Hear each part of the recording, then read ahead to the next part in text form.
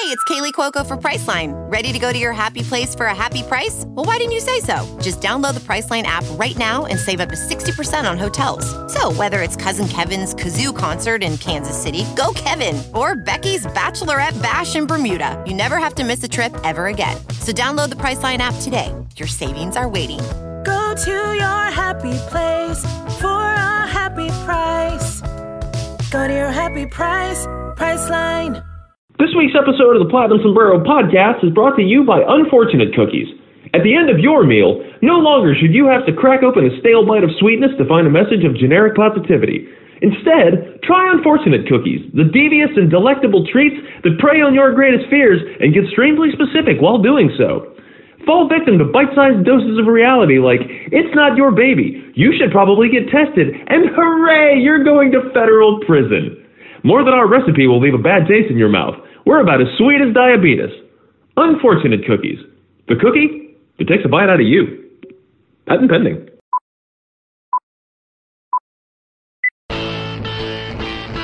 $51,000 plus on their feet. Nobody's left to beat the traffic tonight, I guarantee you. Mark gets the sign.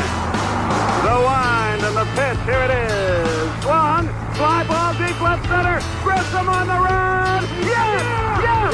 Yes! The Atlanta Braves have given you a championship. 25 lighters on my dresser, yes sir. You know I got to get paid. High fly ball, back to right center, and the Braves have won it. 25 lighters on my dresser, yes sir. You know I got to get paid. Swing and drive, back to right. Welcome to the show. 25 lighters for my 25 folks. Gonna break the bank. Now get ready. This is the Platinum Sombrero Podcast with your hosts, Dylan Short and Adam Doc Herbert.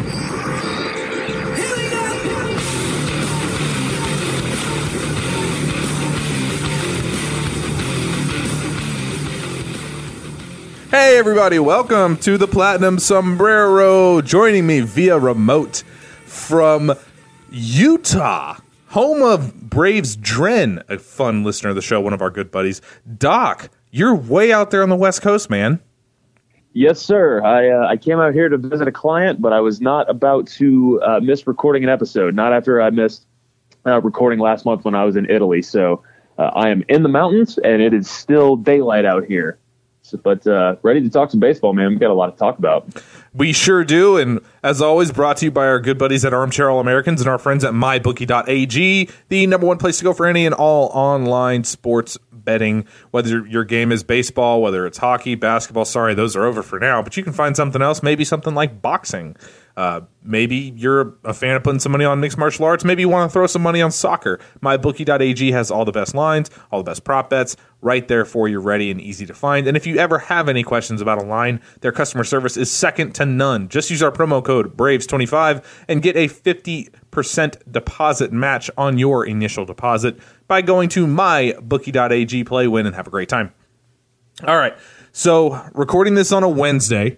You guys are obviously hearing this Friday, so we're going to be talking about Max Fried's start tonight. But before we really dig into any and all of that, first things first, a very happy birthday to Doc's lovely wife, Val. Yeah. I when this trip got booked, I was pretty. I hate to use the word devastated, but I was not exactly excited that I was going to miss her birthday. But she's in grad school now, and she's got midterms this week, and I think that she was really glad that I'm out of the house. So that was one of my birthday gifts to her, is that I left. Right, so you don't need the grad school and the exams for any of that. Just be just a break. Yeah, exactly. So happy birthday, honey. She is so-and-so years old today. I don't know if she would be weird about me saying how old she is. It's an anniversary of her 25th birthday. We don't know which anniversary. There you go. All right, well, aside from that, again, happy birthday, Val. The Braves are in, and I've talked about this. If you listen to the Locked On show, I've talked about this for what seems like the past 3 days. The Braves are in one of the most insane offensive runs I think I have ever seen. Definitely one of the most insane that I've ever seen as far as a Braves team do. This offense right now, I don't know what happened. I don't know what's in their water, but they're all about to get drug tested. It wouldn't surprise me if half the team failed. I mean, what they're doing now, you see a lot of comparisons to the 2003 team that had Chipper and Sheffield and Javi Lopez and Vinny Castilla. You know, that was a juggernaut. But I mean, now it's like ever since you and I started talking and doing the pregame, you know, they scored 3 runs in this inning. You know, they just everywhere you look, it's like, who are you going to go to get an out?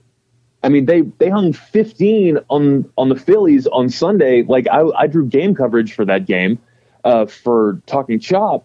And by the end of it, like I was bored writing about how much ass they were kicking. It was weird. Like when you're up 15-1, it's just like, it's exhausting. Like, my God, you guys save some, really. And it's true. I think what ended up being the best part of that 15-1 game, aside from just dashing Phillies' hopes there, was like the only compelling thing after like the third inning was the fact that you got to see Huascar Ynoa make his MLB debut. And he looked great. He sure did, and got sent down right after that because he'd been working on 5 day. He'd been working on 5 days of rest. He hadn't been doing strict reliever work. He'd been working as a piggyback with Patrick Weigel, but he got called up again last night as Sean Newcomb went to the 7-day concussion IL. So Huascar got called back up. He hasn't gotten into the game yet. I don't know if he will or not. It's still kind of a close game at the moment, but what do you think Huascar could be if he's up for an actual stretch of games? You know, I think the fact that he's had time, not as a full on starter, like you said, he's been piggybacking a lot this year, so he'd be a really effective multi-inning reliever. I think you see that a lot with who the Braves are leaning on now with Tukey and Newcomb and Josh Tomlin and even Luke Jackson in some instances where you can have a guy come out and not just give you one solid inning and get out of the game. And I think that his arm is electric enough to where he could maintain for a good couple of innings because he was touching. My God, he hit 99. I think he hit 100 3 times. God, that's crazy. So like that's a guy that you can count on if he's got his control that day because it does kind of come and go. But you saw the movement on the pitches, and I mean he's got a chance to be a really, really special guy. And the fact that he hasn't been converted to bullpen full time, I think he could be kind of like that in between.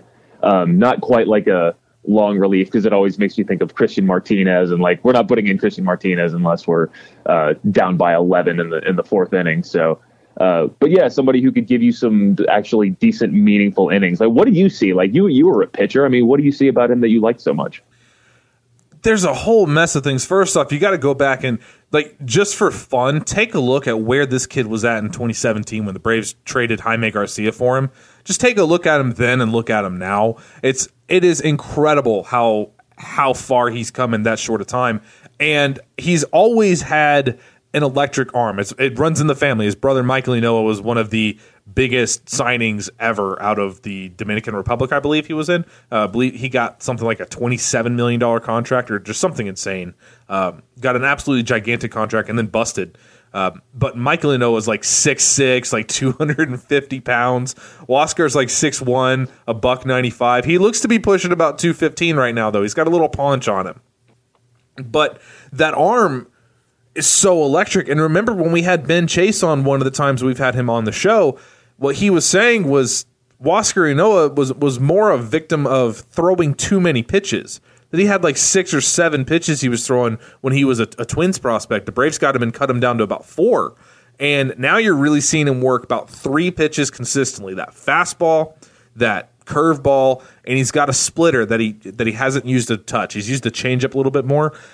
You're right about his command, and it's really more mechanics related. He'll kind of get out of whack sometimes. I wonder if he can be this year's version of Chad Sobotka a season ago. That's probably a good way to look at it too, because Sobotka had a similar affliction with the walks, like super hard throwing, just command comes and goes sometimes, but like when he's on, he's basically unhittable.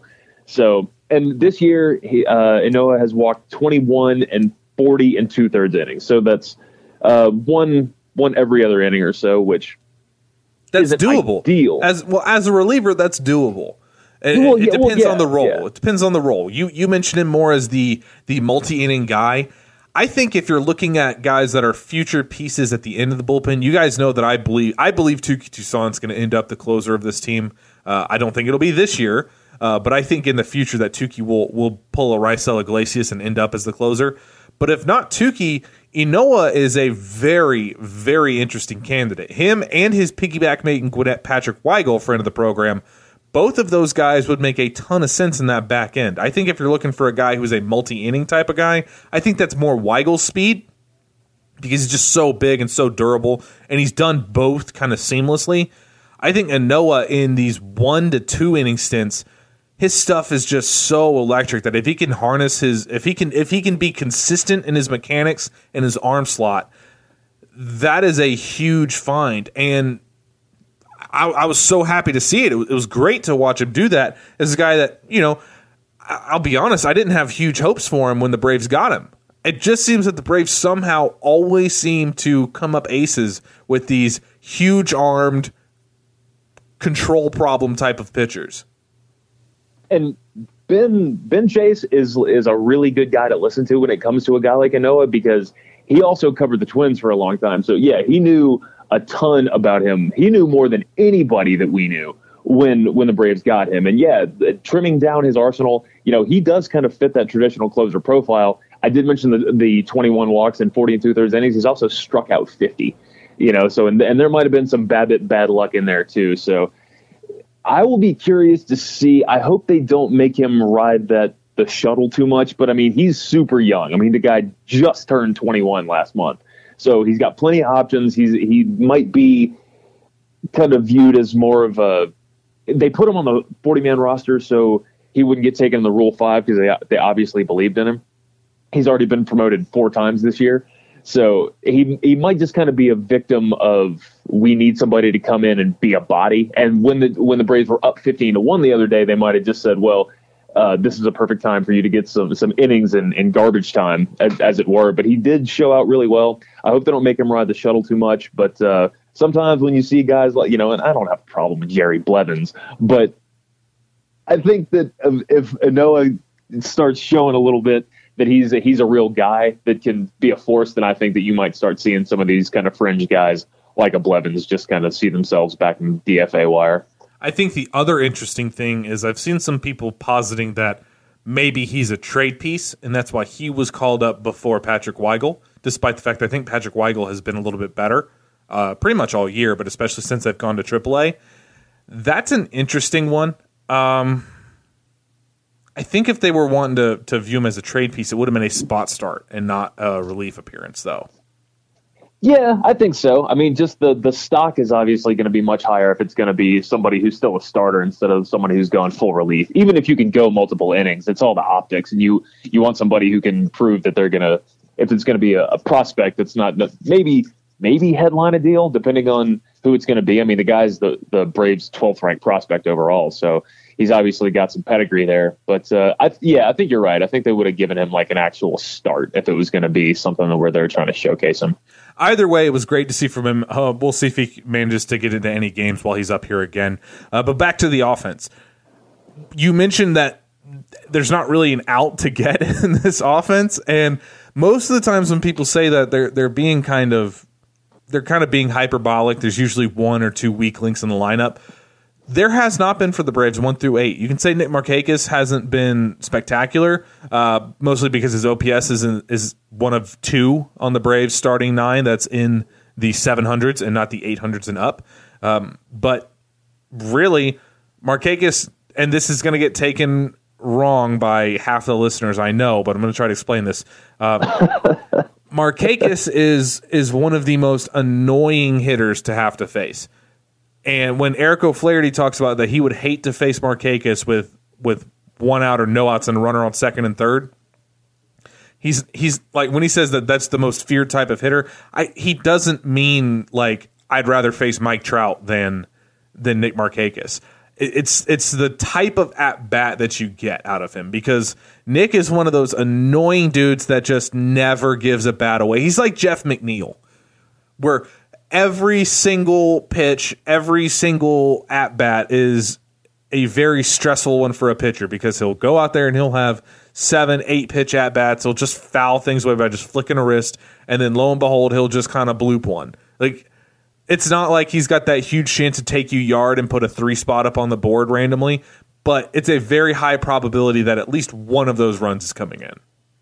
No, I think you hit the nail right on the head. The Jeff McNeil comp is very good. But yeah, he's so pesky. Like, he's not when you're going, you look at a lineup and you're going to Nick Markakis to get an out. I mean, you're kind of screwed because, like, even if his OPS is like 780 or something, by no means is that elite, but it's the way that he gets to it. It's the way that he works counts. To call him a professional hitter is so cliched, and it's not really looked at as like as much of a compliment. It's but looked it at like be. Game managers are for, like, when you say Alex Smith is a game manager of a quarterback, that's not meant to be a good thing. It's meant to be like he plays beyond his limitations. It's essentially what you're saying about Markakis. He's so just he is the perfect. And this is the half of our listeners that you didn't just alienate. I'm going to alienate now. He's the perfect right fielder for this team. You know what I mean? Like, he's the guy, because, like, even if you're not, you look at guys like where you've got Acuna and Dansby and Freddie and Donaldson who can all take you deep at any given time. And then you get to Markakis and you almost get to feeling like you can let your guard down because he's not as much of a candidate to take you deep immediately. And then you wind up, he's going to smack a double in the gap, which is not as bad. But then you got Austin Riley coming up on the other side of that. I mean, it's like he's not without his faults. He's 35. He's not Mitch Haniger. He's not whoever else everybody wanted in the offseason. God knows I wanted Haniger too before he ruptured one of his testicles, which is one of the weirdest injuries I've ever heard of. But yeah, like, my condolences to you for that one. Mitch. That's 2 people that have ruptured testicles. One is enough. You know, the Real Muto one was. Now, see, I didn't see Haniger live. I saw the replay, and it was horrible. But we all saw JT live, and I wanted to throw up. I literally wanted to throw up or cry or both.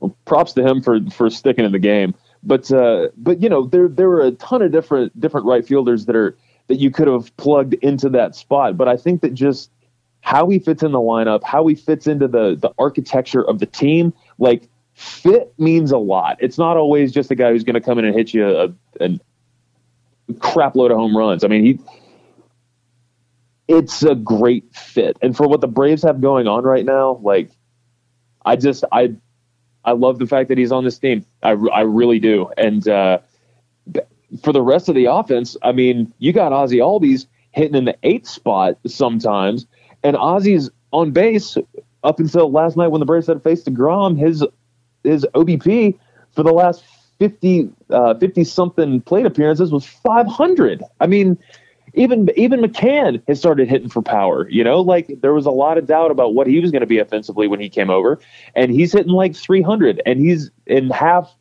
time.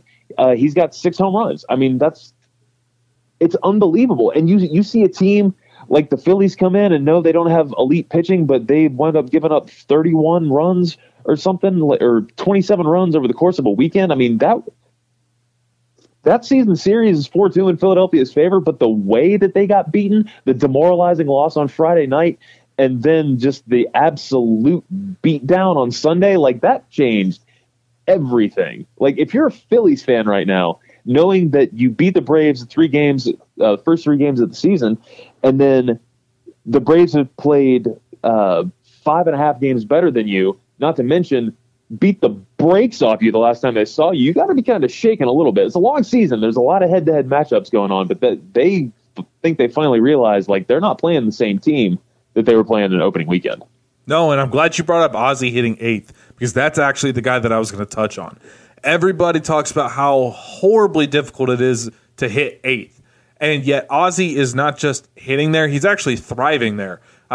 We've mentioned this season before about how his OBP is up so much higher from last year, and it's because he's actually taking walks now. He's much more in line with his minor league numbers now than a year ago, where he caught the home run bug in that first half and decided he was just going to yank on everything. Now you're seeing it be a little bit more complete. He's still not perfect from the left side of the plate by any means, but he's doing better than he did a year ago. And just the lineup as a whole, and we've talked about it with Acuna being leadoff, obviously, and about how we don't give Snicker credit for putting Acuna leadoff, that, like, it shouldn't have taken you a month to come to that realization. But the way the lineup is currently constructed, I think I'd prefer to have Riley ahead of Markakis personally, just me. But you can't argue with the results. I mean, right now, whether you want to say that the results are they're obviously not going to continue. You're not going to continue to average like 10 runs a game. It's not possible, or plausible. I mean, but for right now, the lineup is carrying this team because the starting pitching, despite the fact that they had been really, really good for a while, they kind of came back down to earth in that Philly series and for the first two outings, or the first two games of this Mets series, they kind of fell back down just a touch. So what was it? It was Fried started on Friday and gave up 5 runs against Philly. And did not look good doing it. No. It was not one of his better starts. And then who started on Saturday? I cannot remember who started on Saturday. Newcomb. He got hit in the back of the head. That's right. God, that ball carried him so far. Did you see JT Realmuto, his reaction? Yeah. God, that was the same game where he wound up getting compromised in the manhood. So yeah, but yeah, that was a bad game. And obviously he didn't do that on purpose. You know, like even if you were trying to do it on purpose, you would have a really hard time doing it. But like you could tell that he just felt horrible about that. And Newcomb was like, he was laughing as he was walking off the mound. He was just like, he said after the game, like, I used to play football. I've had actual concussions. This is not one, which is something that somebody who's concussed says. But yeah, so he wound up getting pulled, and then Tukey came in after him, if I'm not mistaken. And yep. Yeah, so that game wound up being the least gory as far as runs go. And then Fulte on Sunday had one of his better outings, but even still, he had some where he would, he'd strike a guy out, and then he would just uncork one like 6 feet above the catcher's head. Like 3 of them. He did. He uncorked 2 in a row. They hit the backstop. Falling off the mound, and he's just like, God, it looked ridiculous right now. But that was the second straight time that he hasn't given up a home run in an outing. So small victories there. But you're starting to see some of the amazing things that Soroka was doing, some of the amazing things that Julio was doing. You're starting to see some of that wear off a little bit, which was bound to happen. A lot of the time when people talk about regression to the mean and everything, it's not meant to be a compliment. But like some of that stuff, it's like Mike Soroka is not going to maintain a 1.14 ERA all season. You were talking about 10 runs not being plausible. Neither is a 1.14 ERA with sub-2 FIP to go along with it. So right, and especially for a guy that gives up as much contact as Soroka typically does. Yeah, and Julio.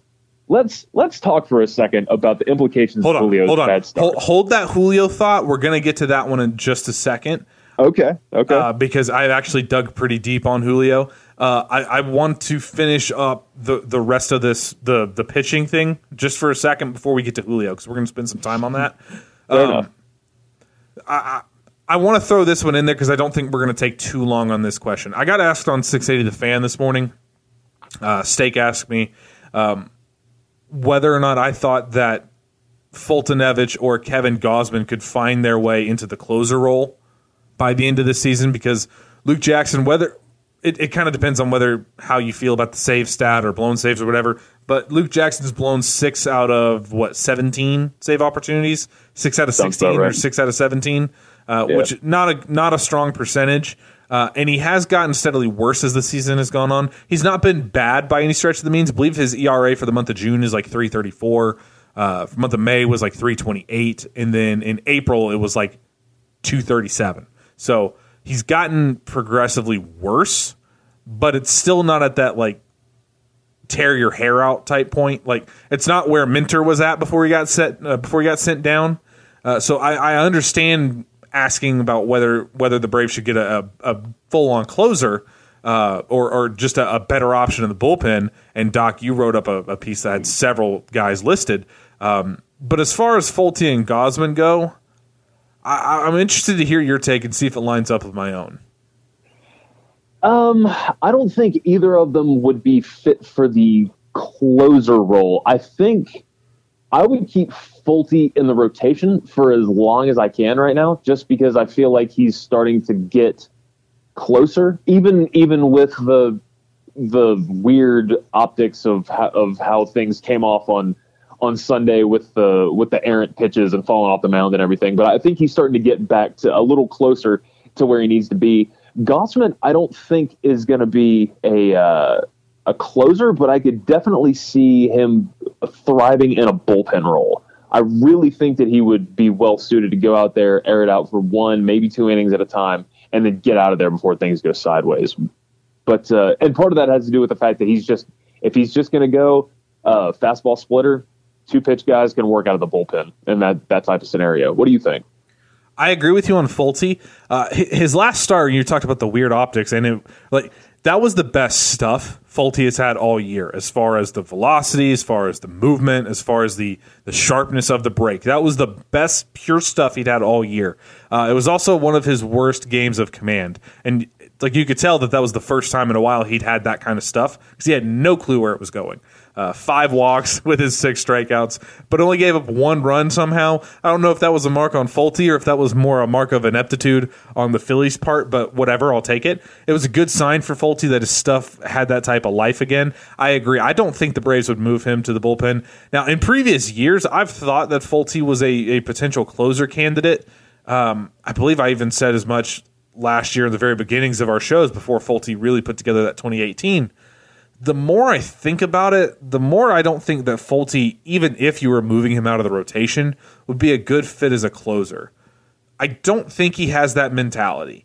He's the type of guy, and I'm not saying this to be mean, but he's that type of pitcher that you kind of got to baby a little bit because he is so he is so emotional on the mound, and some pitchers pitch great with emotion. Some guys get fired up. Fulte's one of those who gets down on himself, and it's not just that he gets down, it's that you can tell that he gets down. And that's not really what you look for in a closer. That's the type of thing that'll give an opposing team momentum and give them life. Even if Fulte were to move to the bullpen, I don't think he would be a closer type. But I think that the Braves keep him as a starter for as long as possible. Now, whether the Braves kind of regret not selling high on him or not, I think I don't know. If he can come back and get some sort of semblance of 2018, he's in a good spot right now because, especially once Keuchel comes up on Friday, Fulte doesn't have to be this DeGrom-type ace for this team. Soroka is an outstanding pitcher. We both think that Keuchel can do good things for the Braves as long as you have your expectations in check. Julio's pitching a lot better. Max is a very talented arm as well. You're not just having to kind of lean on Fulte and say, hey, go out here. You're the only guy who's worth anything. As far as Gausman, again, I don't see him as a closer, but that's because I don't generally buy into taking a guy out of the starting rotation and immediately putting him in a closer role. I don't remember the last time that's ever happened, mid-season. It might have happened in off, even Raisel Iglesias. He pitched as a starter, but then he got sent down, and then when he came back up, he was in the bullpen, and then that offseason they made him the closer, because that was when they traded Aroldis Chapman. It wasn't just this, all right, he went from starting to closing in the span of one game. You don't see that often, because it really is, as much as we kind of diminish the importance of a closer and kind of just call them another reliever, there really is a different mindset involved when you're talking about those type of guys. They're kind of off in their own world. And, Gausman, who knows? He might thrive because I've said this before, and I feel bad every time I say it, but Kevin Gausman seems like he's probably a dick. And to be a closer, you kind of have to be a dick a little bit. You know what I mean? So I think he's got the mentality. I just right this second, I don't know if he's got the stuff.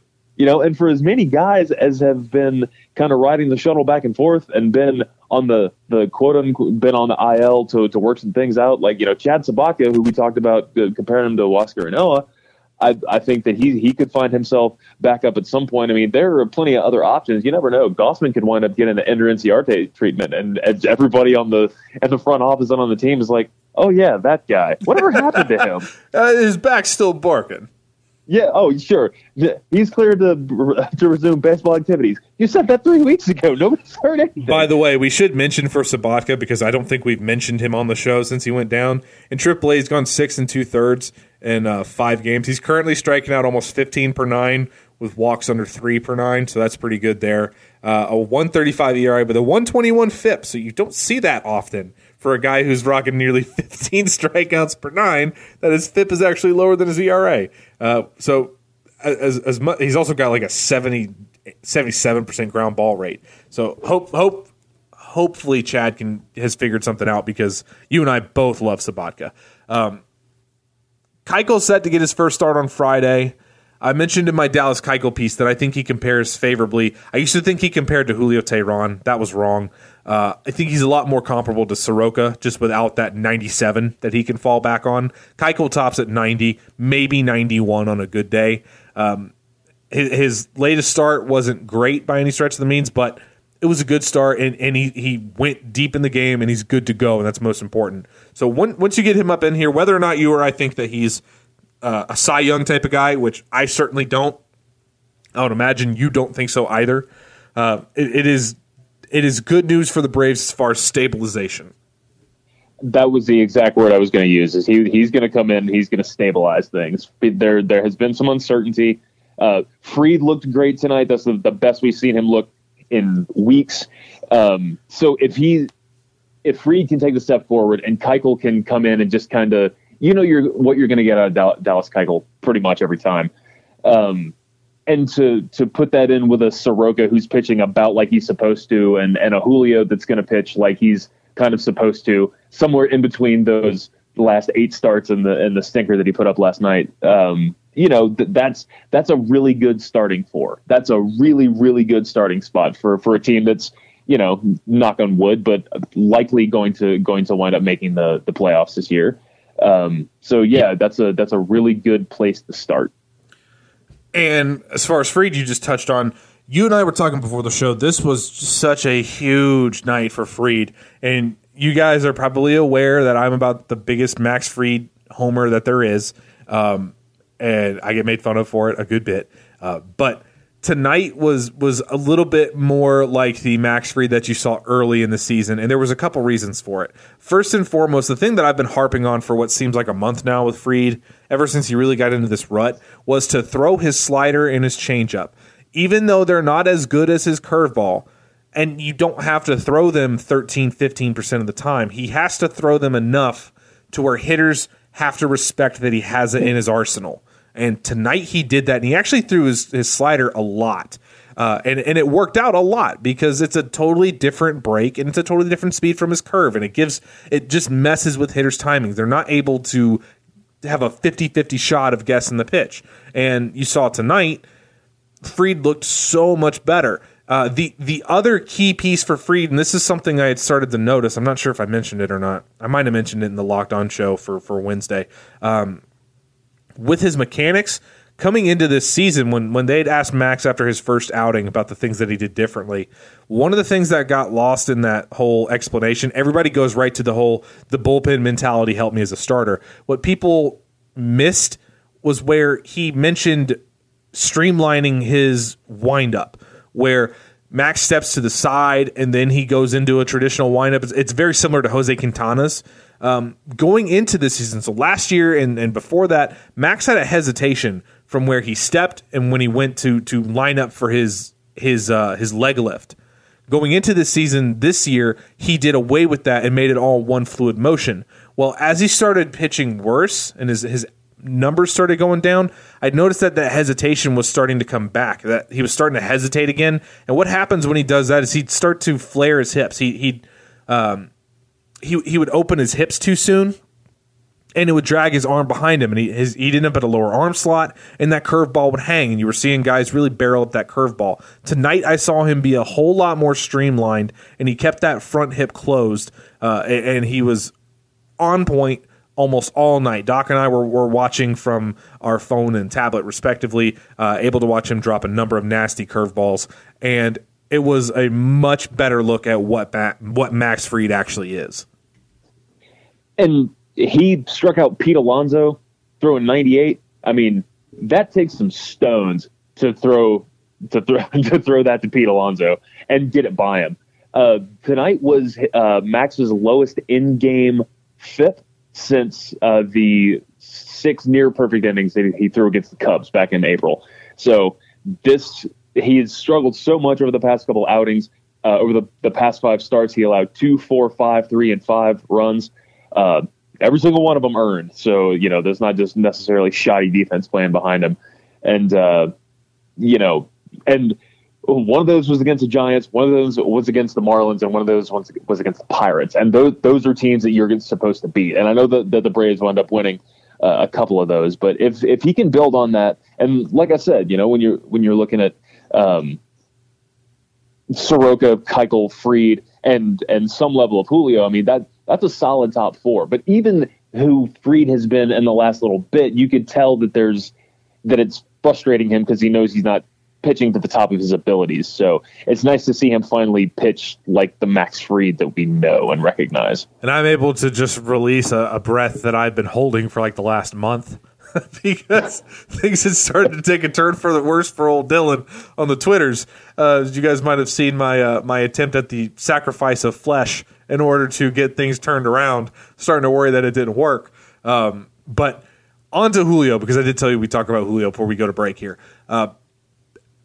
Everybody can realize now Julio got lit up last night on Tuesday night. He gave up his first. Did you realize that the home run he gave up on Tuesday, this is going to blow your mind. It was the first home run he'd given up since April 30th. That's unbelievable. That's so very un-Julio-like.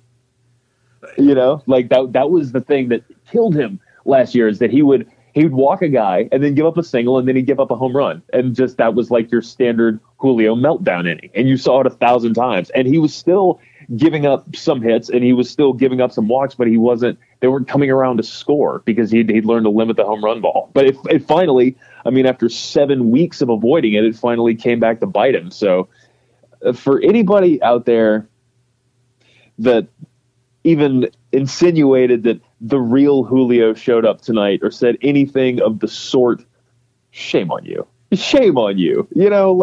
This is your dude. I've said it 1,000 times. Julio was here for all of the bad times. He deserves a little bit of slack. And so, look, if good Julio, bad Julio, you should love him no matter what. You know what I mean? Just him as the dude. So when he succeeds, you should be mega happy, and you should not have the schadenfreude and take joy in his failure. It was one bad start. Now, if he sucks next week, then we riot. But for now, we will stay calm. That's almost exactly the tweet I put out there was one of those things where it gets very annoying when a guy has the type of success Julio had for a month and a half and you say nothing.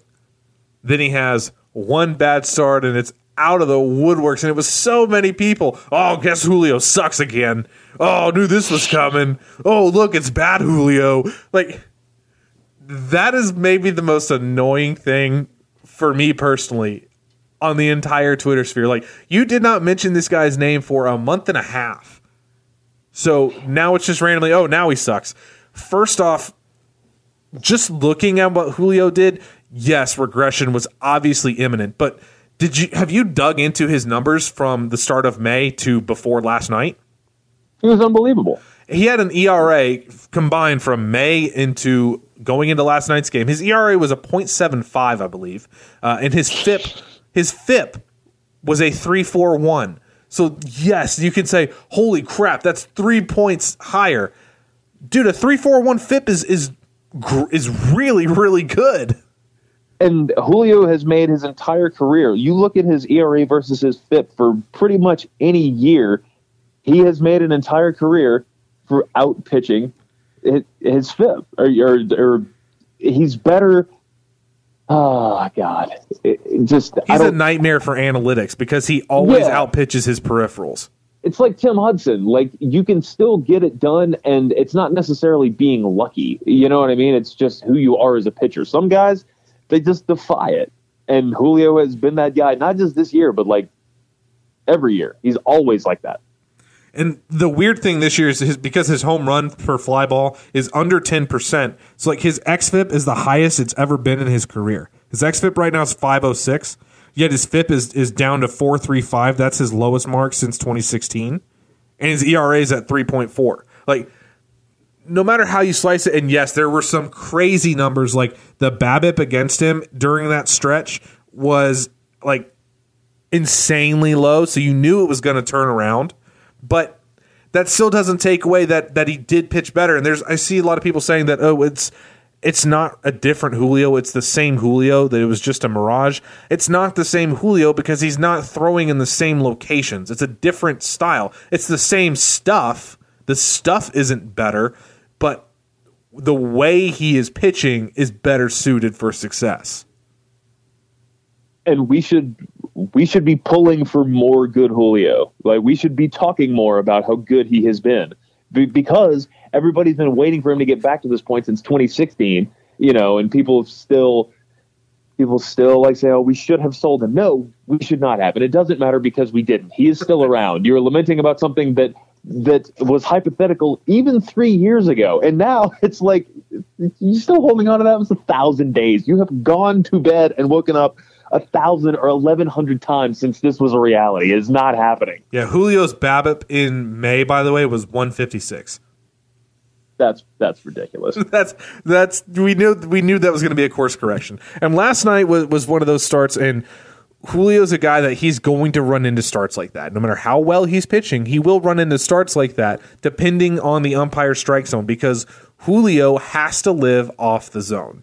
He has to live off the black, and not just on the blacks like you could see Max Fried paint. Like, he has to be anywhere from 3 to 5 inches off the black. That's where he has to thrive, because he only throws 91. And his slider, he's done such a good job with that slider because he's kept it out of the zone. He keeps it low. That way when guys hit it, they either roll over it, like you see them do a lot this year, or they can't put enough lift on it to mash it. And that's why I think that this is a year for Julio where, his measurables might still be in the 4s for his FIP and stuff like that. But it's a much better pitcher than you've seen the last 2 years. And what's really interesting, too, is that you look at the start Soroka had against the Pirates, and you look at the start that Fried had, whether it's against the Phillies or the Dodgers or any of the ones where he was really struggling. And people don't seem to be nearly as hard on them as they are on Julio, because apparently they are untainted somehow, and they have not had a chance to let people down. I mean, pitchers are pitchers, man. Like you said, Julio is going to run into some starts like this. Most pitchers will, unless you're... I mean, even Jacob deGrom, when back in April against the Braves, I mean, he pitched horribly. Only made it 4 or 5 innings, walked 4, gave up a couple home runs in a very un-DeGrom-like outing. And then he comes out, and then you saw what he did last night. We talked about the juggernaut that is the Braves offense. He was still capable of coming out and shutting it down. The Braves offense is still a juggernaut. You just ran into the buzzsaw named Jacob deGrom. And when Jake deGrom is at his absolute peak, and he's throwing that 97-mile-an-hour two-seam that's breaking back across the zone, and a 95-mile-an-hour cutter that's breaking all the way out of the zone, you're screwed. There's literally nothing you can do. You can't win that game. Even the best offense in baseball can't beat that. But it just goes to show you that, like, even the most elite of pitchers are going to have bad outings. And this is not to say that I think, like, Julio is elite or anything, but, like, even the best are going to have some really bad outings. So even if you're just good to pretty good, then you're still, you sit with an ERA that's 3.5. Well, I mean, for as many games as you have where you're going to be putting up 0 or 1 earned runs, to get the ERA up to 3.50 or the FIP up to 4 or something, then that means you're going to have an outing where you give up 6 over 4 innings. And you can't just go start by start. That's one thing that, even for as much as I love the fact that we can microanalyze all these different things, and I was just talking about Max Fried's in-game FIP like 5 minutes ago. So obviously I'm a big fan of being able to do that, but like, you have to take it on the whole. Like, if you look at Josh Donaldson's line on the season, and you said, if you had told me before the season Josh Donaldson was going to show up, put up an 860 OPS with 125 weighted runs created plus and 14 home runs in the first 74 games, I'd say, you know what? I will take that.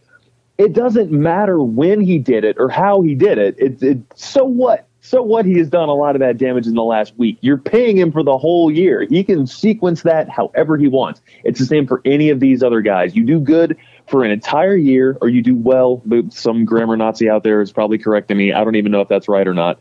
But like, you have to take the entire year as a unit. And you can, you've got these little subunits or modules or pods or whatever you want to call these starts or whatever. like they can be representative if you read too much into them. But if it gets, I made my point. I think the key point there is be happy that Julio had the run that he was on. Calm down. One bad start at this point is exactly what that is, one bad start. With the amount of success he's had, he's earned the benefit of the doubt to at least go out there before you freak out and have one more bad start. See, that's what I was going to say. That's exactly what I was trying to say. So before I started talking about pods and modules and stuff.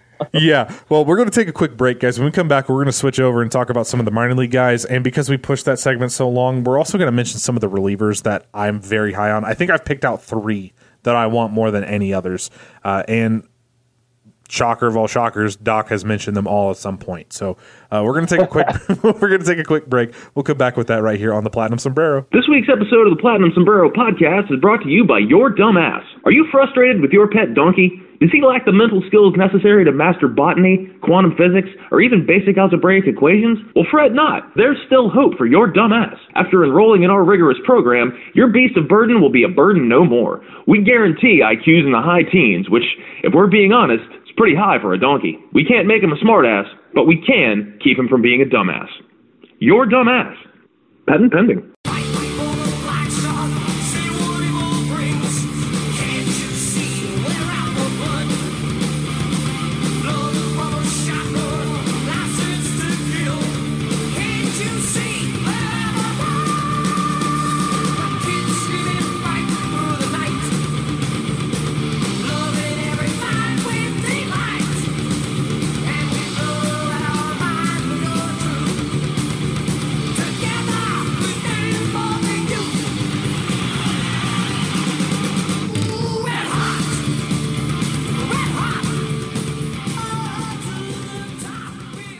Welcome back, everybody, to the Platinum Sombrero, brought to you by our friends at SeatGeek. SeatGeek is the #1 app on the intranets, on the web pages there, to find all of your favorite tickets and all the best tickets for whatever it is you're needing to go to, whether that be a baseball game, a concert, whatever it is.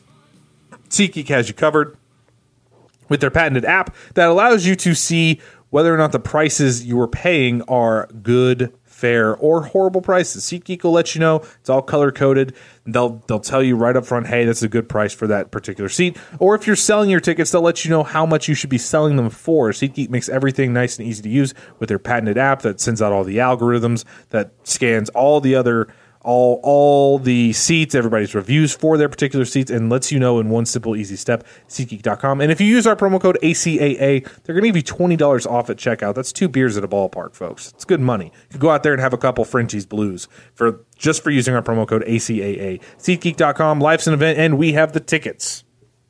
All right, first things first, before we dig into the meat of this segment, because we're going to talk about the rookies, the offensive rookies of this season, and we're going to talk about them a lot on this segment. So before we dig into that, I want to talk relievers.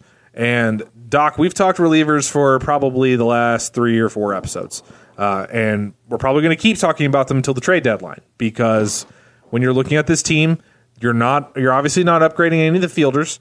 You're probably not upgrading any of the starting pitching. You maybe, but I really don't think the Braves are adding another starter. Where they're going to add, and where I believe both of us believe they'll add, is through the relievers. And as such, there's a lot of relievers that seem to fit the bill.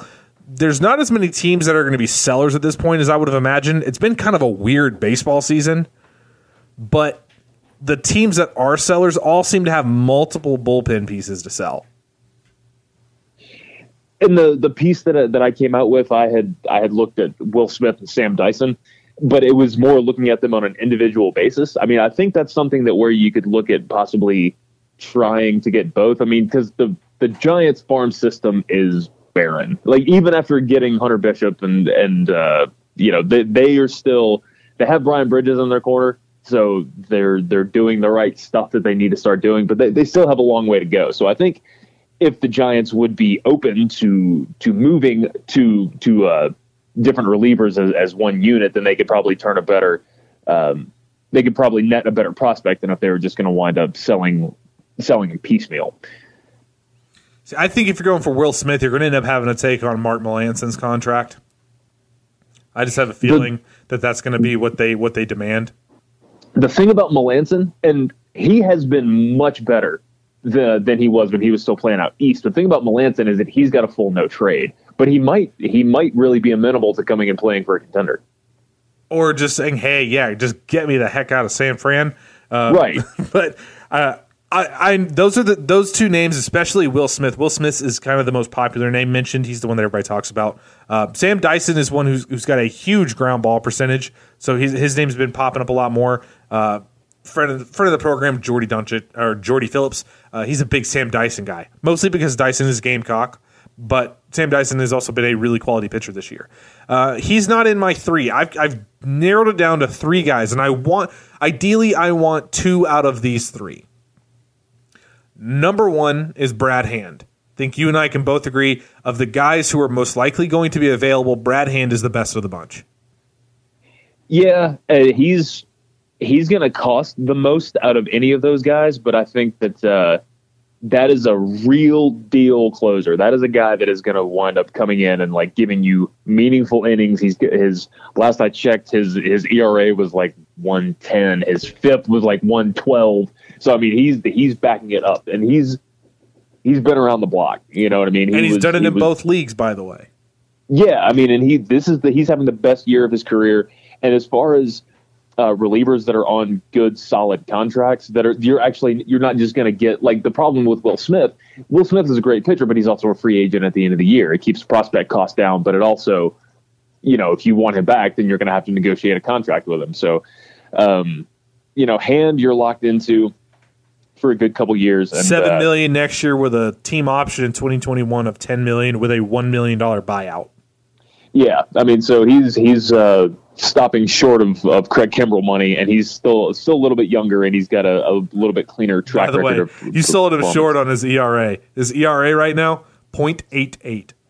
Oh man, I feel like I was dragging him through the mud a little bit. 0.88 with a 1.57 FIP. And if the Braves want to get a guy like Hand, I mean, he's going to be in serious demand. Like, I can see a team like Philadelphia going out and getting super desperate and just saying, take whatever we got. We need this guy.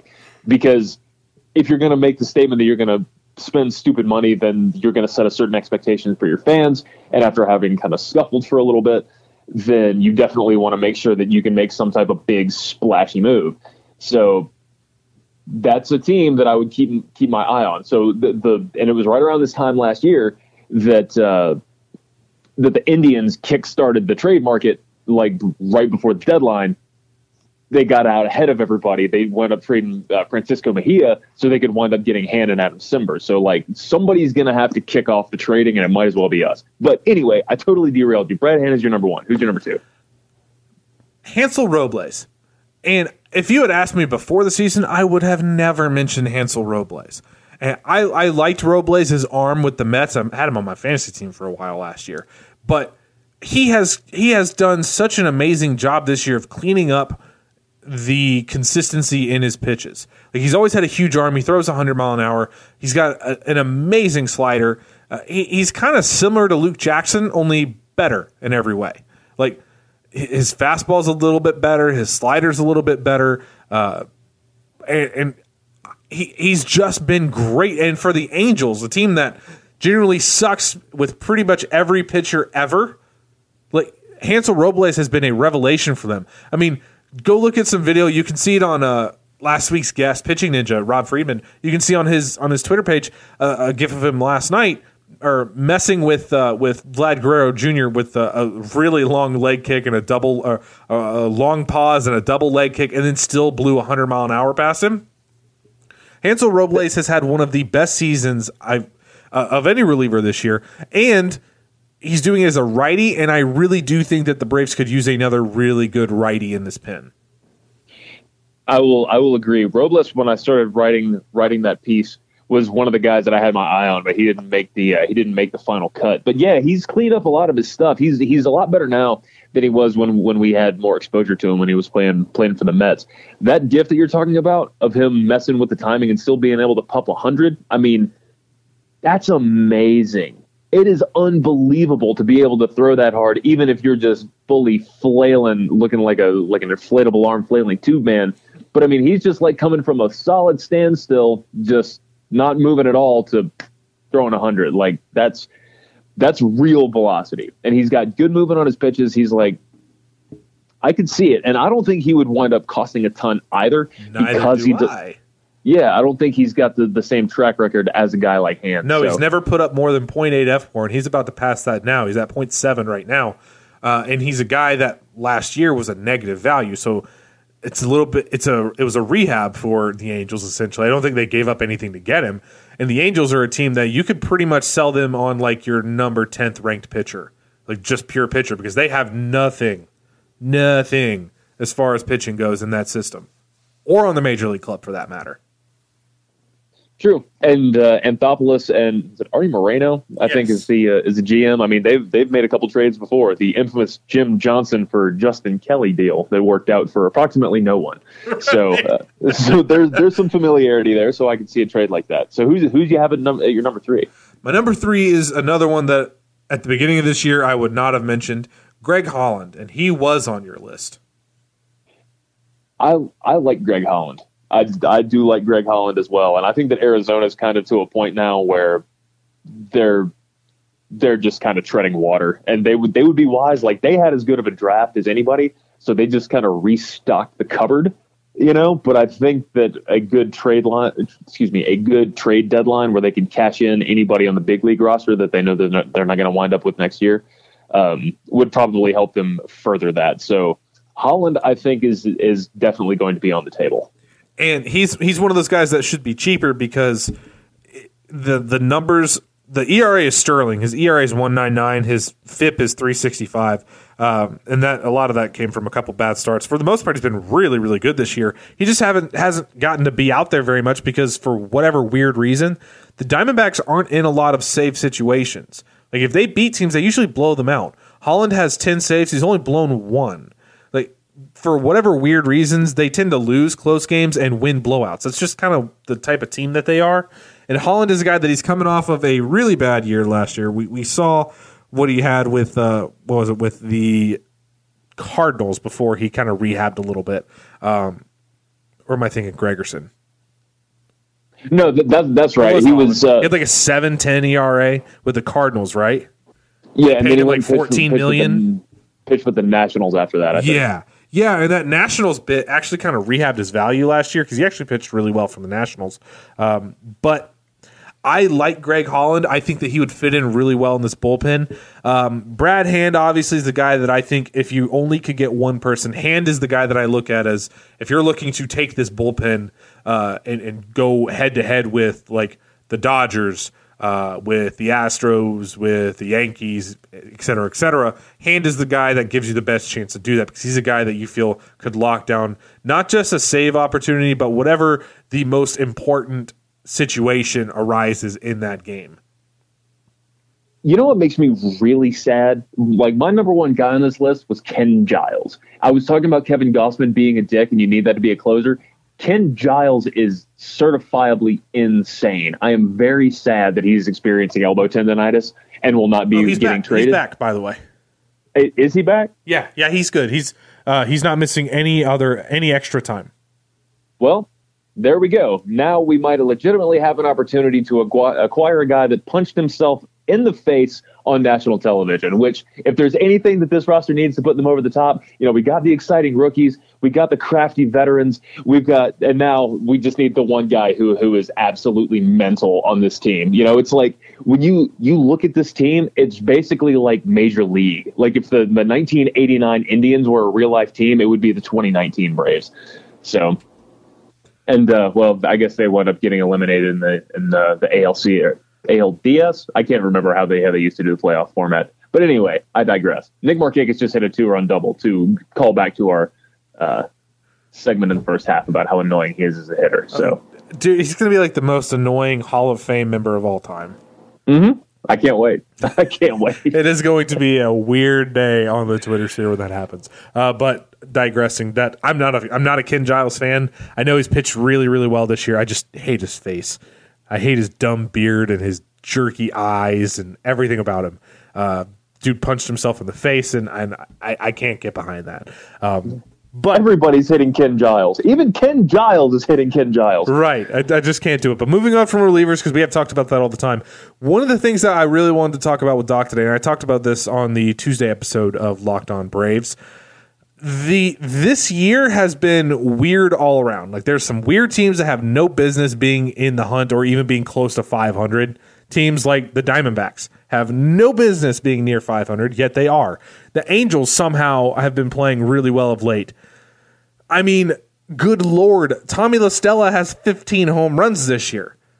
He's the leading vote getter in the for second base in the American League. Tommy La Stella had never had 15 home runs total in his career before this year. He had like 9 total home runs in his career coming in. Now, granted, I love Tommy La Stella, so I'm really happy this has happened for him. But that is insane.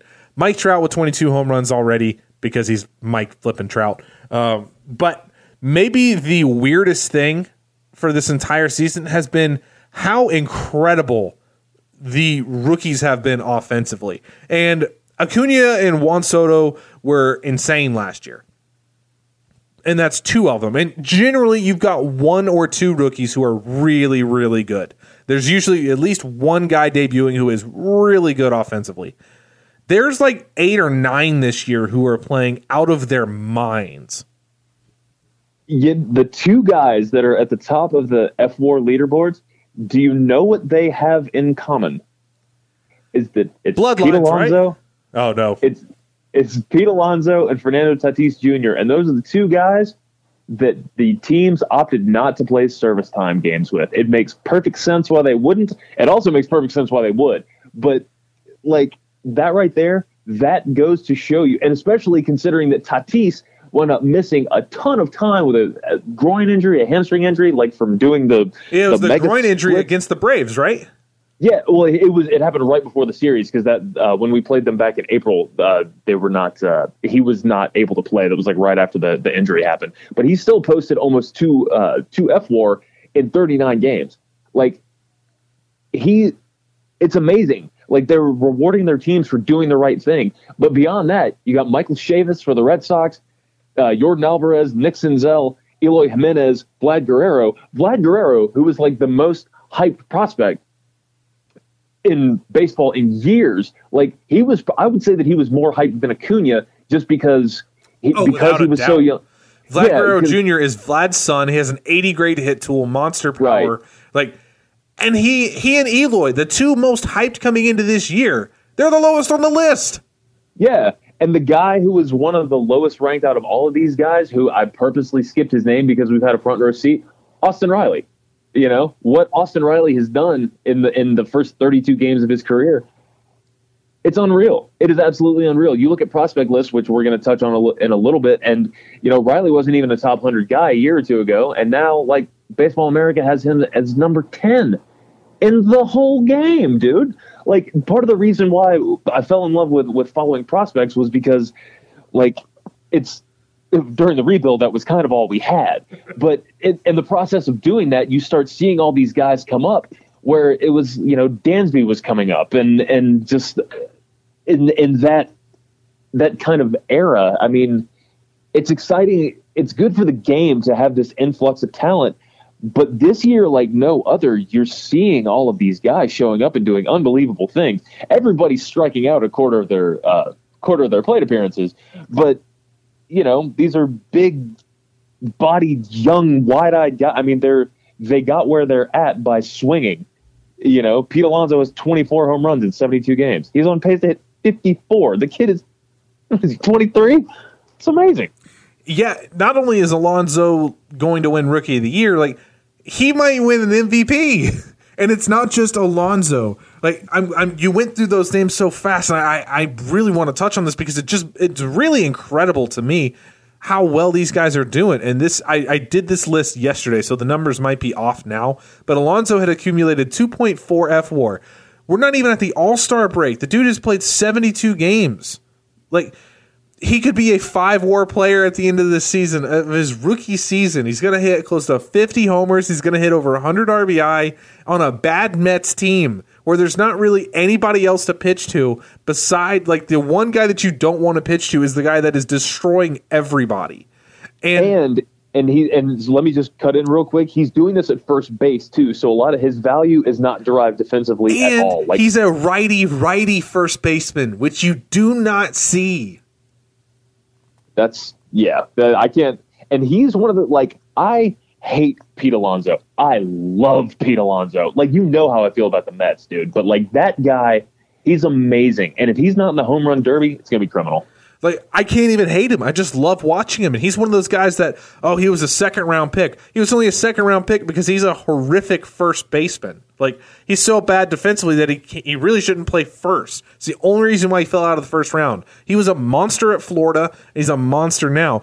And the rest of the guys on this list have been almost as good in their own ways. You talked about Tatis, who is a monster of a man. He's close to 6'4", 200 pounds. He's playing shortstop when I had it dead set. Oh, yeah, he's going to be a third baseman. He's played a heck of a shortstop. He's been great defensively. Michael Chavis, a dude that got popped for something last year, some sort of steroid. 50 games he missed last year. In 52 games, he's hit 12 homers with 34 RBIs. He's worth 0.9, so he's basically got 1 win above replacement. Austin Riley, as of yesterday, 0.8 with the 11 homers and 32 ribbies. Vlad Jr. and Eloy, the two guys that you and I would have pegged to be like the top two guys. I mean, 46 games for Eloy, so 47 now, and he missed a lot of time with some injuries. He's got 12 homers now, 25 or a little bit over 25 ribbies because he launched a game winner last night, but he's hit about 250. He's only worth about 0.2 F4. Vlad Jr., the guy that everybody thought was going to, because he hit like 400 in AAA, he's 7 homers and 19 RBIs. But the one guy that I love, Austin Riley, now. I've fully owned up to being proven wrong by him, by the adjustments he made. The guy that is the most fun for me to watch and the most fun for me to follow is Yordan Alvarez from the Astros. If you haven't heard of this kid yet and he's somehow available in your Dynasty League, grab him immediately. This is a guy that he's going to win the AL Offensive Rookie of the Year. Not Vlad Jr., not Eloy Jimenez, not Michael Chavis. It's going to be Yordan Alvarez. And this is a guy that if you didn't hear about him coming into this year, you probably have no idea what happened. You guys are all Braves fans, so you're aware of what Austin Riley was doing in Gwinnett. Yordan Alvarez was matching, if not bettering, Austin Riley in Round Rock, right? Frisco, is that Houston's AAA? I can't remember whether it's Round Rock or Corpus Christi. Corpus Christi's AA. So okay, Round Rock. Then it's probably Round Rock, yeah. Just absolute monster. And he's played in 8 games. But when I wrote this, he had played in 6 games. He had 8 hits. 4 of them were home runs. In 6 games, he put up 0.6 F4. This is a guy who's 6'5", close to 235, 240 pounds. He was playing in left field, and he was positive DRS as well. This is a guy that everybody's like, oh yeah, he's a first baseman or a DH. He wasn't highly recruited. He wasn't some huge amateur signing coming from the DR, I believe, for him as well. He was just a big dude that is a monster with the bat. And it's not just the home runs with him. He walks a ton. He's had 1 year in his minor league career where his walk rates were not double digits. He never struck out 26% of the time. This is a guy, remember that name, Yordan Alvarez. He's going to win your AL Rookie of the Year. And he is going to be, like, I kind of hate that the Astros never seem to miss. Like, everybody was starting to get worried about Kyle Tucker because he's been awful in his short stints in the major leagues. So what happens? Yordan Alvarez is like, hey, don't worry, I've got this and I'm better than him.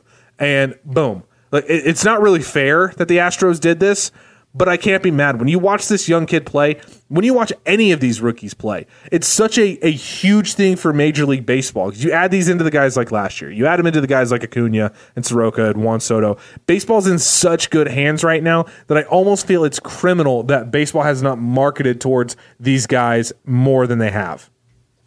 We talk a lot about when guys hit their prime, 27, 28, 29. I mean, I don't even know if that's completely applicable across the board anymore because, like, the golden age of baseball players, I mean, they're all like 21, 22. And that's not that's not a completely reflective statement, but it's just amazing. It is just such a young man's game anymore, in which it makes somebody who can pitch like Bartolo Colon, who's literally twice as old as every single guy that's on this list. I mean, he was, when he was pitching as recently as last year, I mean, just the physical toll it takes on somebody. Trust me, I'm old, and Bartolo makes me look young. So it's just amazing to see all of these young guys come up and immediately start making impact. And there's still some other guys, like we talked about. Kevon Biggio isn't doing great, and Victor Robles, who is super hyped, is he's been worth 0.2 FWAR. Oh, hold on a minute. You mean Victor Robles, the guy that I said for the last year and a half was overrated, is overrated? That is affirmative, and he also is got a 705 OPS right now. But that's not to say that he doesn't still have some more in the tank. But I mean, for as many guys as there are that have showed up and immediately just showed out, I mean, it's amazing to see, man. And now you start looking a little bit farther down the line at guys like Wander Franco, guys that have not made Wander Franco, Royce Lewis, Joe Adell. I mean, the next wave that's coming on the other side of that, it has the opportunity to be just as impressive. I mean, it's like this game is in really good hands. And I thought about this earlier today about in the off season, writers need content, so they will invent problems. And you see the same article every year. What's wrong with baseball? How do we fix baseball? Nothing, because that implies that something is wrong with baseball. Nothing is wrong with baseball. Like, you look at this. This is a perfect example. The game is changing, but change is not inherently bad. It's like, I hate that narrative that something's wrong with it and that something needs to be done to fix it. See, I'm going to disagree with you a little bit. I do think there's something wrong with baseball. We're going through this list of all these young players, and let's just say how many players, if you were to take a look at the top players on Fangraphs for pitchers and for offense, like what would you say a percentage would be of guys that are under the age of 26, that are 25 and under? I mean, shit, a lot of them. Right. But the problem, like Major League Baseball, they did this thing in the playoffs of let the kids play. All right, cool, whatever. But they don't market these young guys the way they should. This is these young guys performing the way they are. This is the way that you get young kids to buy into, not just buy into baseball, but to buy into players, guys who are 21, 22, 23, guys that are going to be playing for 10, 12, 15 years in some cases. This is how you build lifelong fans and you grow the game of baseball to that next audience. Baseball has a really disturbing problem as far as viewership, as far as the age of viewership goes. It's by far the oldest sport, or oldest viewers is by far baseball on average. And there's the largest gap between the younger viewers and the older viewers. So how do you fix that? You start marketing these young guys who are so incredibly talented, get them out there all the time. And not just by marketing a-holes, like just show these kids being kids and being as amazing as they are, and the rest will take care of itself. Get the younger kids in the world who like baseball, get them enamored with these young stars, and that's how you grow the game. And I think you're right, just because I can see baseball being actually a really hard game to market. And this is coming from somebody that has loved baseball his entire life. But trying to turn somebody on to baseball that doesn't quite get it, because the whole thing about it is nuance. Like, you look at football, it's a kind of like the rules. Guy run fast, guy hit hard. Right. Like, it's almost like it's a lot more primal, to use lack of a better word. There's a different word that I want to use, but I'm not going to, because I know we probably have a lot of people that are football fans. And even basketball is a little easier to digest. Baseball, it's like watching chess. Or it's like trying to market golf. And there's so much of it, too. It's different because football and basketball are such shorter seasons by comparison, 16 games and then playoffs, and 82 games for basketball. Where baseball, you've got 162 games where they're playing every single day for, 5 days a week most of the time they play.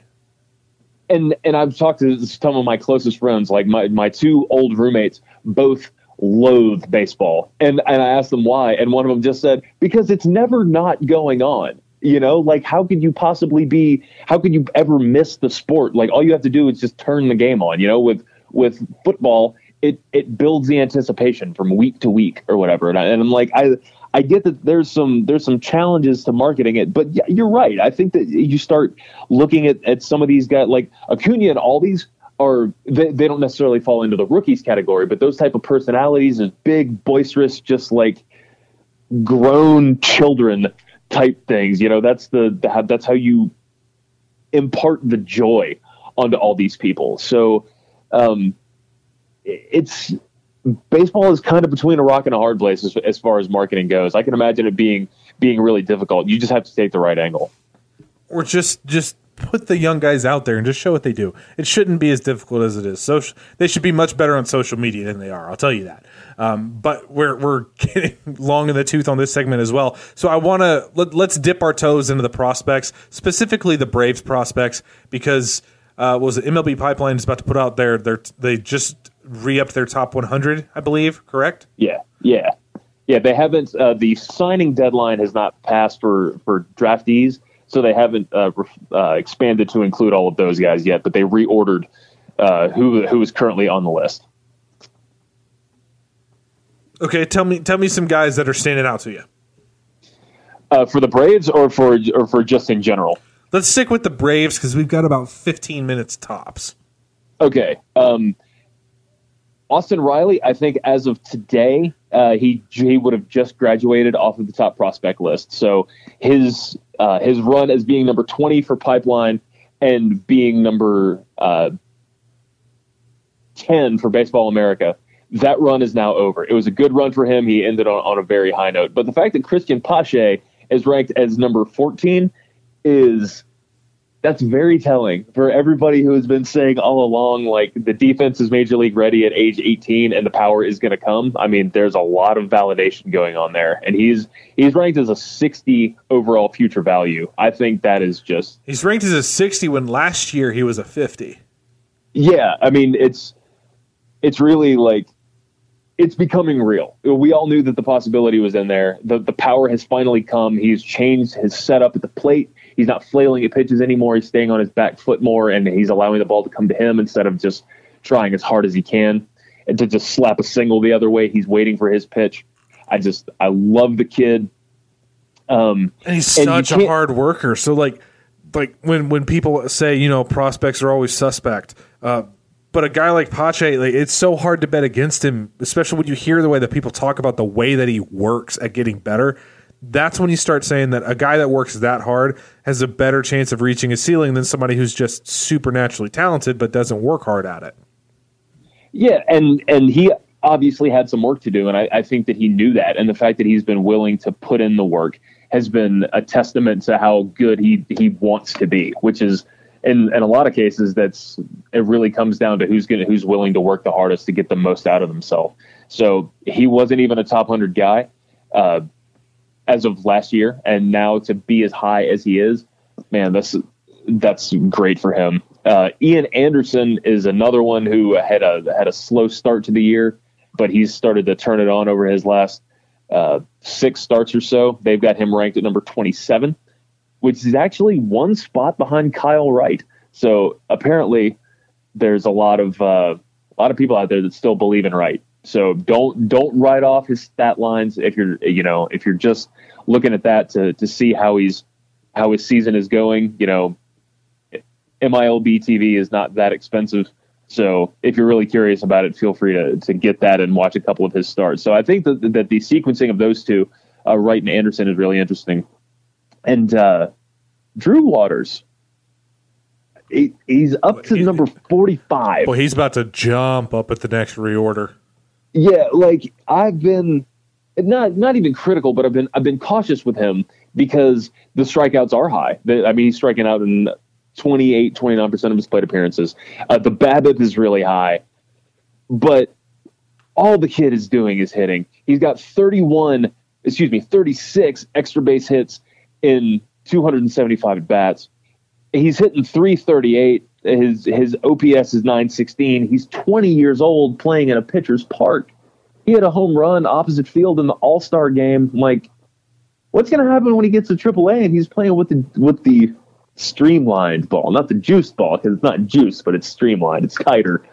So, I mean, him and Pache and Acuna, like, it seemed like a pipe dream a year ago to be like, oh, these three guys are going to be playing in the outfield in 2020. Dude, it's not that far-fetched. It's going to happen. Pache at least is going to be up there. I can't wait I think these two guys might come up together. Like, we talk about kind of these guys that always kind of like Hayward and Freddie Freeman were a duo. Tommy Hansen and Chris Medlin, duo. I mean, I guess you could say Ozzie and Acuna. I don't really count them as duo because I guess you could say Ozzie and Dansby. They were a duo, right? They came up the same year. Yeah, oh yeah. Everybody knew those two were going to be playing up the middle together for a long time. Like, this is just the next setup, and these two guys, their numbers are insane in AAA. In Trustmark Park, which is notoriously hard to hit in, they're both slugging over 500.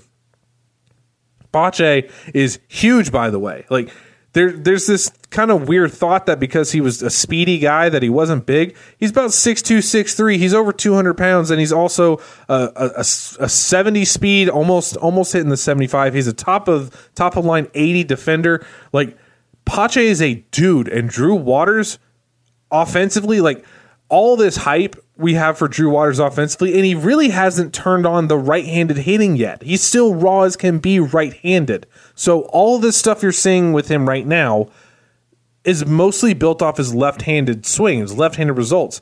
Imagine what it's going to be like when he starts getting the right-handed to average or a little bit above average, even if it never reaches his left-handed swing. Imagine what it's going to be like for him when he becomes competent right-handed. And John, I think it's Calvano, it might be Calvagno, who is at Salnotes on Twitter. He's a fantastic follow. He mentioned something similar to that not too long ago, and he said if Waters was strictly a left-handed prospect, if you base what he's doing from the left side, like, you could make a case where he's top 15 prospect in all of baseball. That's insane. Because in the offseason, when Waters was posting some video of his swing from the right side, it is pretty. Yeah. Andy Harris sent it to us. That right-handed swing is better looking than his left-handed swing. It's just a matter of time before that comes around. Yeah, it's geared for gap power. Some of it might be the pitcher's park. Some of it might be the ball. But, like, this kid is special. Like I said, I've been really cautious about pouring too much praise on him just because I wanted to see if anything was going to correct. But, I mean, at this point, we are 68 games into the season, and he's still riding like a 420 BABIP or something. And I don't know if that's just because he's getting lucky repeatedly or the fact that he's just mashing the ball all the time. But to see that Pipeline and Fangraphs and everywhere you look is starting to bump him up lists, because it's not just Pipeline that's taking notice of this. You know, Fangraphs has him at 36 overall. Baseball America's got him at 54. The kid's legit. We're looking at a real deal homegrown kind of, I'm not going to use the term superstar, but like, this kid's special. 20 years old, man.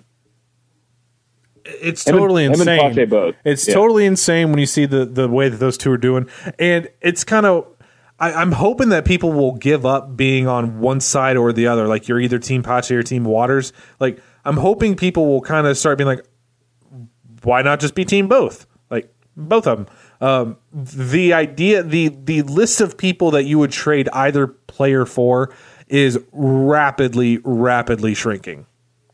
I don't think it exists anymore. I think both of them, like Pache is going to wind up in AAA like within the month, and I wouldn't be surprised to see Waters get a little bit of time in August, which is the last month of the AAA season. I mean, I think now they're so close to where it would take being like a Max Scherzer type. By the way, we should mention Max Scherzer breaking his own nose in a bunting in practice. Somehow it makes him look even scarier, and in the most Max Scherzer way possible. He breaks his nose yesterday. He's like, no, I'm still pitching tomorrow. And went 8 innings today, I believe it was. Like, did you see his line today? Yeah, he struck out 10, didn't allow any runs. Dude, broke his nose. He got a black eye, that one black colored eye that just steals your soul.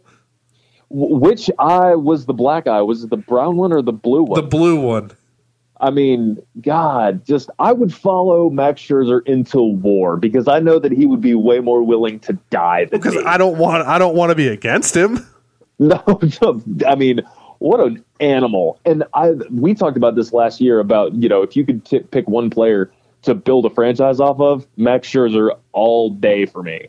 And the Nationals are falling behind, and they're playing better as of late. I mean, and if there's a possibility that they would entertain trading him within the division, which they would never do, but I would give up anything. I would give up Christian Pache and Drew Waters to have Max Scherzer on this team. He is just, he went 7 innings, 4 hits, 2 walks, 10 strikeouts with a black eye. He is just a frightening man and a hilarious man. He did it against the Phillies, which makes me love him even more. It was really cool. But as far as the Braves things go, you're right. Like, that's the type of tier you're talking about when you're talking about trading these guys. It's no more of, I'll trade one of these guys for a top shelf reliever or trade one of these guys for Madison Bumgarner. Like, you're so far past that tier with these guys now already. And there's still more. We still didn't even talk about Bryce Wilson, who's 74 on the list. Shea Langoliers, who will be on that list. He'll probably be ranked anywhere from 7th to 10th in the Braves system once they get all the draft picks slotted in there. There's a lot going on for the Braves right now, and there's a lot of good things. So, like, everybody seems to have graduated. Tukey's not a prospect. Soroka's not a prospect. Fried's off the list. But the Braves still have waves and waves and waves coming on. So there's not going to be a lot of holes in this team here before too much longer. There's so many guys that are kind of homegrown, if you will. I fully expect Christian Pache to be in the Braves major league roster by the end of April next year, I guess May, whenever the arbitration time is up. So what would it be, the end of April or second week of May, something like that? I think what is it, 3 weeks? If they opt to play service time games with him, which they will. Alex is going to play service time. Well, yeah. So I mean, and they're starting the season a lot earlier than they used to. So it could be, but we're going to be filing our taxes around about the time that Christian Pache is getting called up. That's a tax return all in itself. Yeah, there you go. You see, that's how they're going to start giving us our refunds. Right. We're going to call it the prospect. So then I think Drew Waters would join him a little bit later in that year. It's going to be a fun time to be a Braves fan. By the time that this next list comes out, there's no telling what other Braves players might jump on the list that aren't on it right now. I would assume William Contreras will be up in that top 100 as well. There's a few other guys that are going to be right on that cusp that seem to be doing really well. Joey Wentz will be on that, will be right up breaking into that list as well. He's pitched really well this year. Kyle Muller will be on there as well if he's not already. There's a lot of guys who are going to break that list.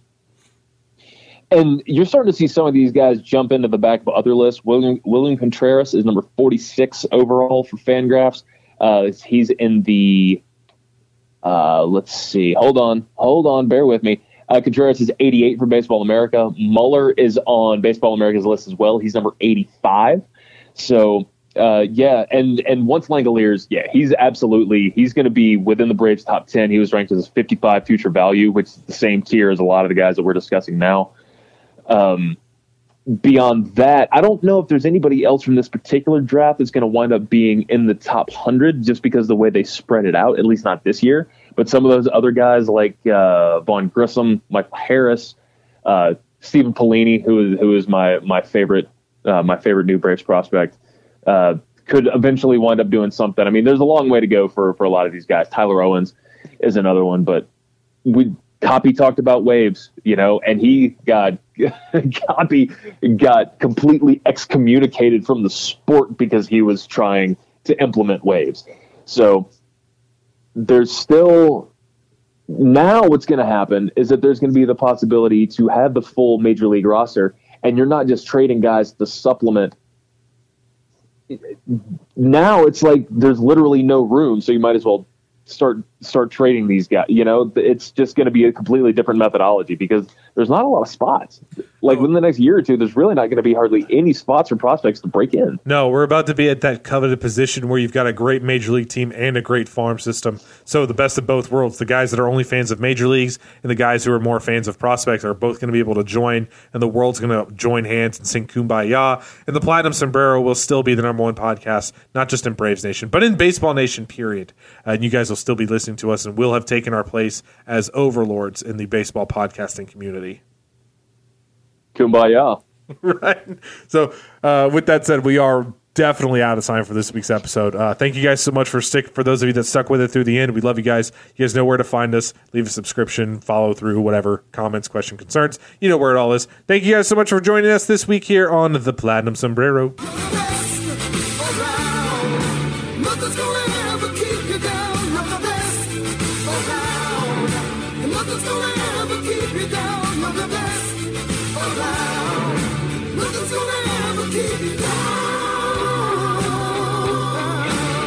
Okay, thanks. Bye.